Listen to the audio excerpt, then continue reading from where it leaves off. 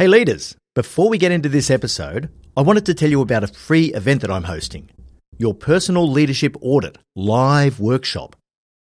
I've put the workshop together because if you want to stand out as an exceptional leader, you have to know yourself, inside and out. Understanding your strengths and weaknesses is critical, and for that, you need a high degree of self-awareness and a commitment to self-reflection. Now, if you're committed to unlocking your leadership potential, then working through a self-assessment like this is going to help you to quickly identify a path to higher impact. I'll be leading you through a deep dive into the 7 imperatives of my No Bullshit Leadership Framework, so that by the end of the session, you'll know exactly what areas you need to develop if you really want to stand out from the crowd. We're only opening up 150 spots, so register now at yourceomentor.com/workshop. That's yourceomentor.com/workshop.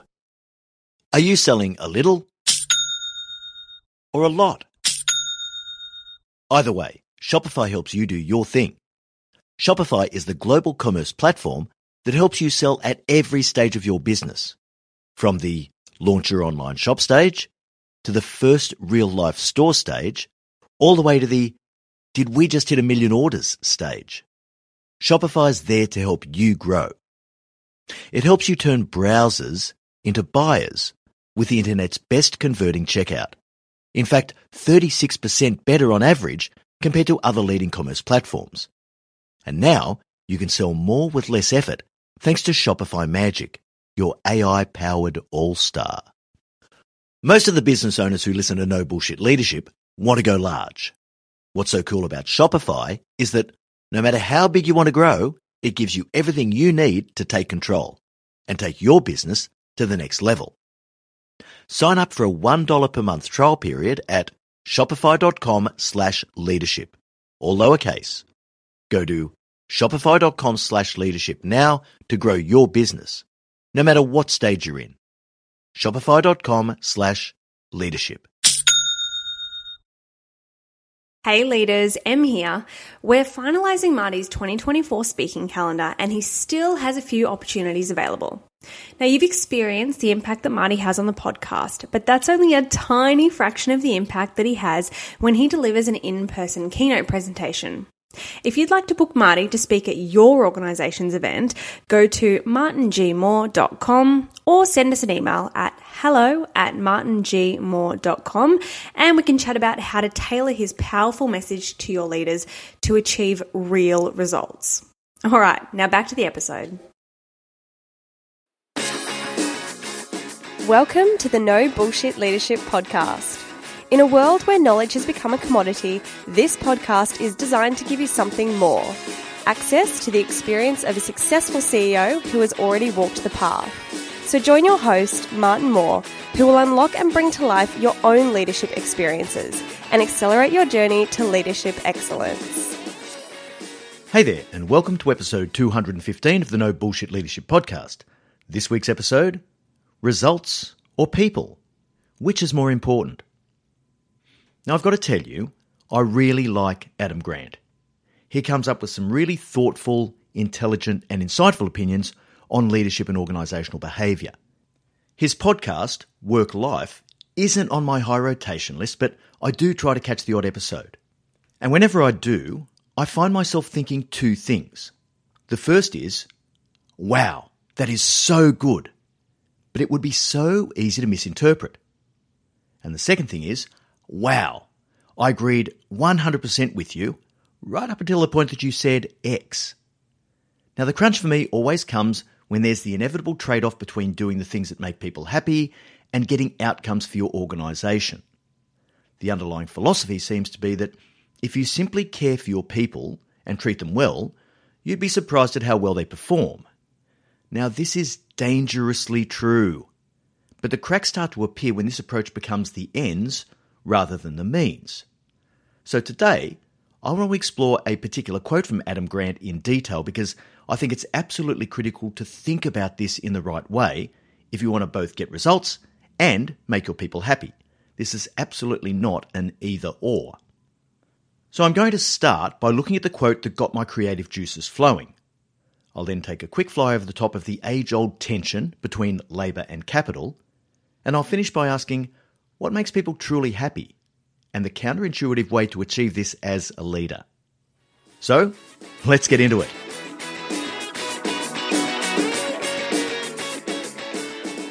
Let's start with a look at that quote from Adam Grant. Now, as I was scrolling through LinkedIn, I found it on a quote card and it said, "Employees are not resources to manage. They are humans to value. Bad managers only care about results. Good managers care about your well-being. Great managers care more about your well-being than your results. We do our best work when leaders put people above performance." I'm going to look at this quote in detail. And I realise that it's a little unfair because, as I know from my own social media experiences, you can only put so much detail and clarification on a quote card. The object of the exercise here is to challenge people's thinking, not to comprehensively explain complex principles of leadership and organisational behaviour. So allow me a little bit of latitude here. My intent is not to be in any way critical of a man who so clearly brings so much value to so many people. I just want to give my no bullshit spin to make sure those very useful principles aren't misinterpreted, because they can be unbelievably dangerous. Let's start with the opening line. Employees are not resources to manage, they're humans to value. Okay, well, I have a slightly different spin on this. Employees are both. They are absolutely humans to value, but they're also resources to manage. And I think that the human element has to be the primary focus. But this opens the door for weak leaders to say to themselves, "Oh, good. To be a really good manager, I just need to keep my people happy." And this leads to all sorts of ills. That weak, permissive leadership style where ambition is low, results are poor, and performance is mediocre. Leaders are paid to achieve results for their organisation, not to run a daycare centre, not to hold group therapy sessions, not to program the entertainment schedule for the team each week. You simply can't ignore results, only to rationalise this by saying to yourself, "I'm valuing my people instead." That is the fast path to failure. Okay, the next part of the quote. Bad managers only care about results. Good managers care about your well-being. Great managers care more about your well-being than your results. Okay, there are a lot of reasons why bad managers are bad managers. Now, in my experience, bad managers aren't so much focused on the trade-off between results and their people's well-being. They're more focused on their own self-interest, which severely impairs both results and people's well-being.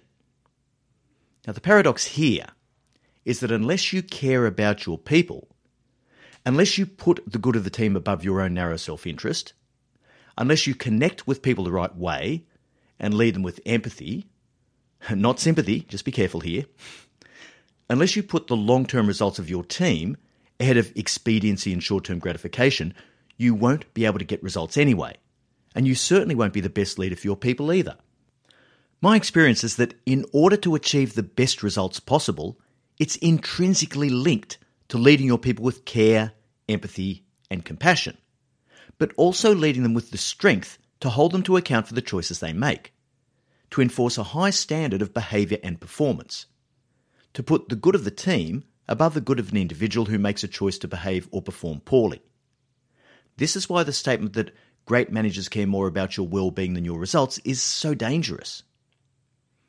And the final part of the quote, we do our best work when leaders put people above performance. Okay, well, in my mind, that's just not true. In actual fact, leaders are at their best when they understand the synergy between people and performance. Now, we know that as humans, we're not particularly good at working out what's best for us. We constantly struggle against our drive for short-term gratification, which we often know deep down isn't in our long-term best interests.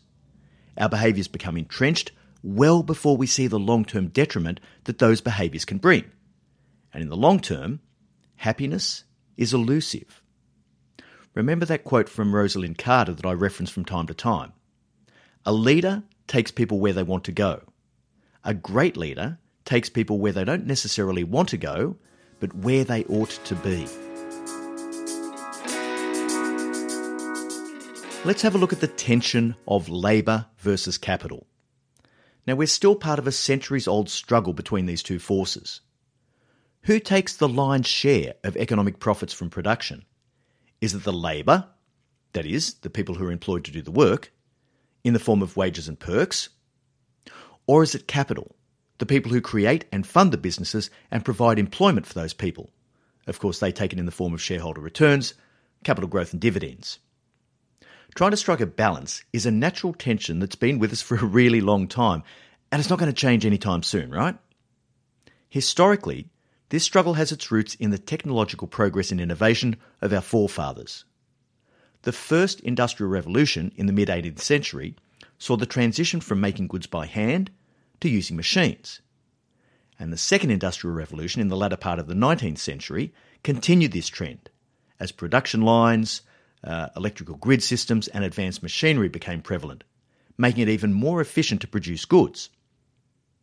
Now, in this phase of economic prosperity, the balance of power was very clearly in favour of capital, the owners and investors of the businesses.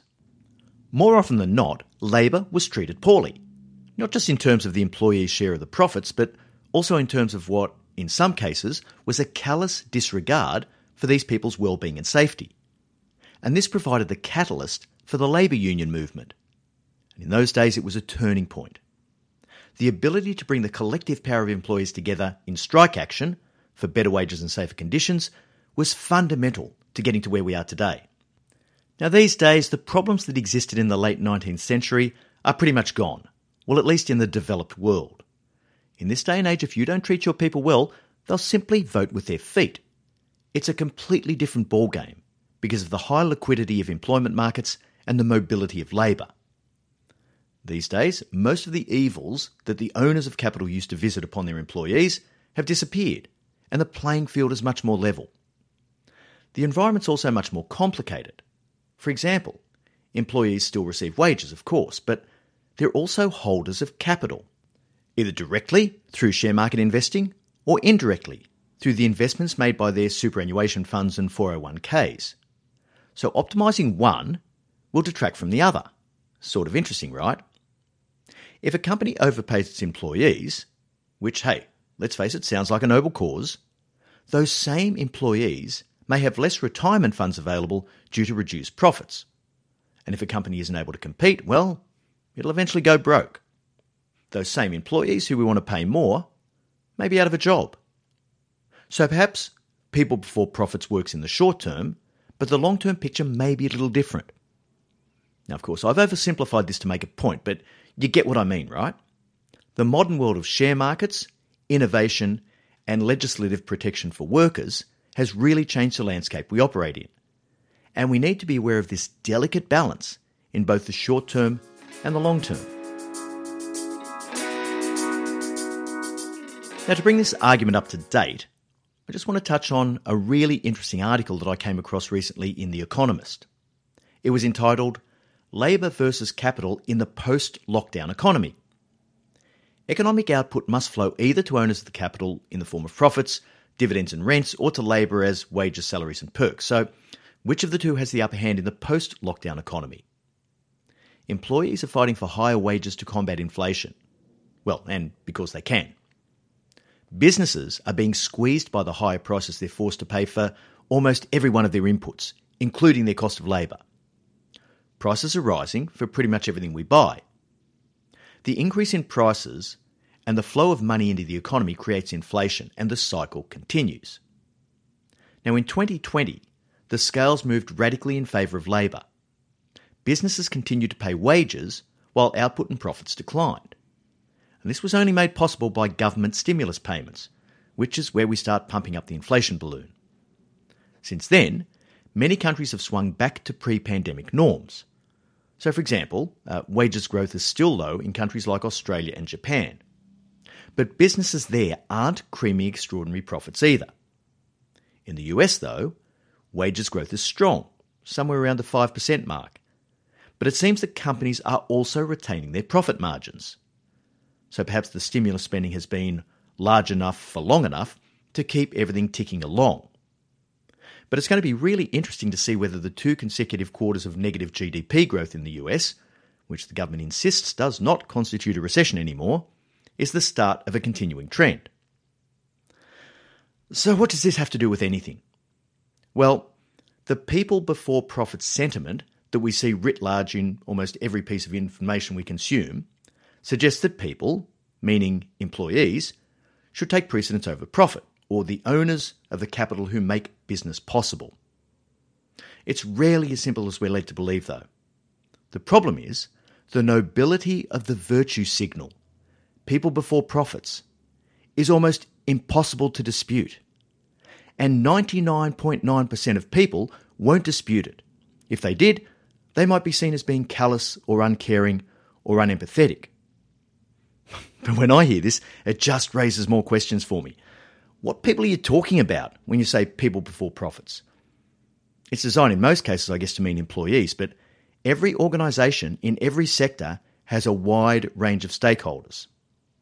For example, imagine for a moment that you're running a not-for-profit organisation which provides social services to people in a low socioeconomic community.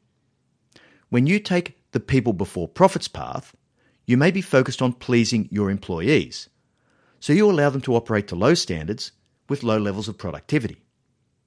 This inefficiency effectively robs the people in the community that you're trying to serve. Well, how about those people? Or, let's say you massively increase your wages bill because you want to give your employees more money. Your prices rise, and that hurts your customers. So how about those people?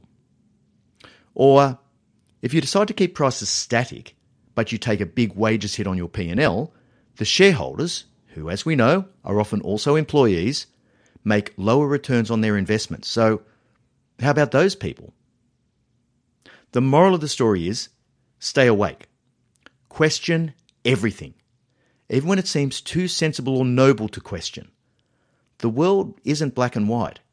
It's an annoying tapestry of 1,000 shades of grey. Okay, I want to wrap this up by returning to our original quote and working out how to bring a sensible balance to the people versus results dilemma. Let's start with long-term versus short-term benefits. Now, for many organisations, short-termism dominates thinking and decision-making, and we know that this doesn't necessarily produce the best results. Making people happy in the short term isn't really hard. You can make your employees happy easily. Double their wages, move them on to a 30-hour week, rent state-of-the-art office space with a 6-star green rating and everything that opens and shuts, give them free meals from an a la carte menu whenever they're on site, fill the fridge in the break room with ice-cold craft beer. Like, that'll work. But unless you're a tech unicorn with seemingly endless capital to squander, your business won't be in business for long. You're competing with other businesses, and if they're operating with a lower cost base, regardless of your strategy, you'll get into strife eventually. When we hear that we should put people first before results, it opens the door to weak and permissive leadership, as I said. Many leaders conveniently interpret putting people first as an excuse for simply satisfying their immediate wants, of course, at the expense of results. But let's look at this same scenario from your employee's perspective. What makes people truly happy isn't any of this stuff. That'll give them a short-term sugar hit type of happiness, but they won't ever feel a deep, long-term satisfaction. That only comes from leading your people to achieve difficult things. Now, in my view, this is the source of all self-esteem, attempting and achieving difficult things. Without it, you'll never be truly happy. And I've worked for more than one company where the workers were grossly overpaid, yet strangely still completely miserable. Can you imagine being paid over $200,000 a year as a truck driver and still feeling miserable and unappreciated? Well, it's not that hard to understand once you realise that there's more to it than those temporal superficial incentives. If you really want to put people first, then paradoxically, the only way to do it is through achieving results. Stretching every individual to be their best. Leading them to produce outcomes that they can be proud of. Giving them a boost of self-esteem that they wouldn't ever get if it weren't for your support encouragement, and drive. You have to have ambition for them. You create opportunities for them by running a company that grows and prospers, where they'll always have an option to be employed if they want it. Holding a high standard of performance so that your best people don't become demotivated or discouraged. Now, this sounds like a little bit of a chicken and egg thing. Does people stretching come first before results? Do results come first and then people stretch? I mean, think of it this way, right? Do you get really motivated and then decide to go to the gym? Or do you go to the gym and work on it until the motivation comes when you start seeing results? It's absolutely the latter in my mind. And remember, the concept of putting people first, even if you only look at the narrowest view of employees, is still complicated. Because your high performers want you to build a team where results have primacy. They want to be on a winning team and they want to play with A players. They don't want to be held back by recalcitrant teammates who are choosing not to do the right thing. The question for you as a leader is, which of these do you want to serve? Now, it's a hell of a lot easier to just go with the flow and believe that people before results is the great leader's mantra. But the truth isn't quite so simple. It's absolutely vital to differentiate between individuals. The autonomous collective, as Monty Python called it, simply doesn't produce results. High performers become disgruntled, and low performers know they have a safe haven to behave or perform however they please. Results don't live in this world, so it certainly kills that argument pretty effectively. If you really care about your people, you'll put their long-term satisfaction and self-esteem ahead of your own self-interest, and you'll lead them with empathy and compassion to where they ought to be. All right, so that brings us to the end of episode 215. I got a bit passionate about that one, didn't I? Thanks so much for joining us. And remember, at Your CEO Mentor, our purpose is to improve the quality of leaders globally. Hopefully I've done that today for you. But please share this episode with another leader who you know is going to benefit from it. I'm really looking forward to next week's episode because it's called High Impact Decisions. Getting it right when it counts the most. Until then, I know you take every opportunity you can to be a no bullshit leader.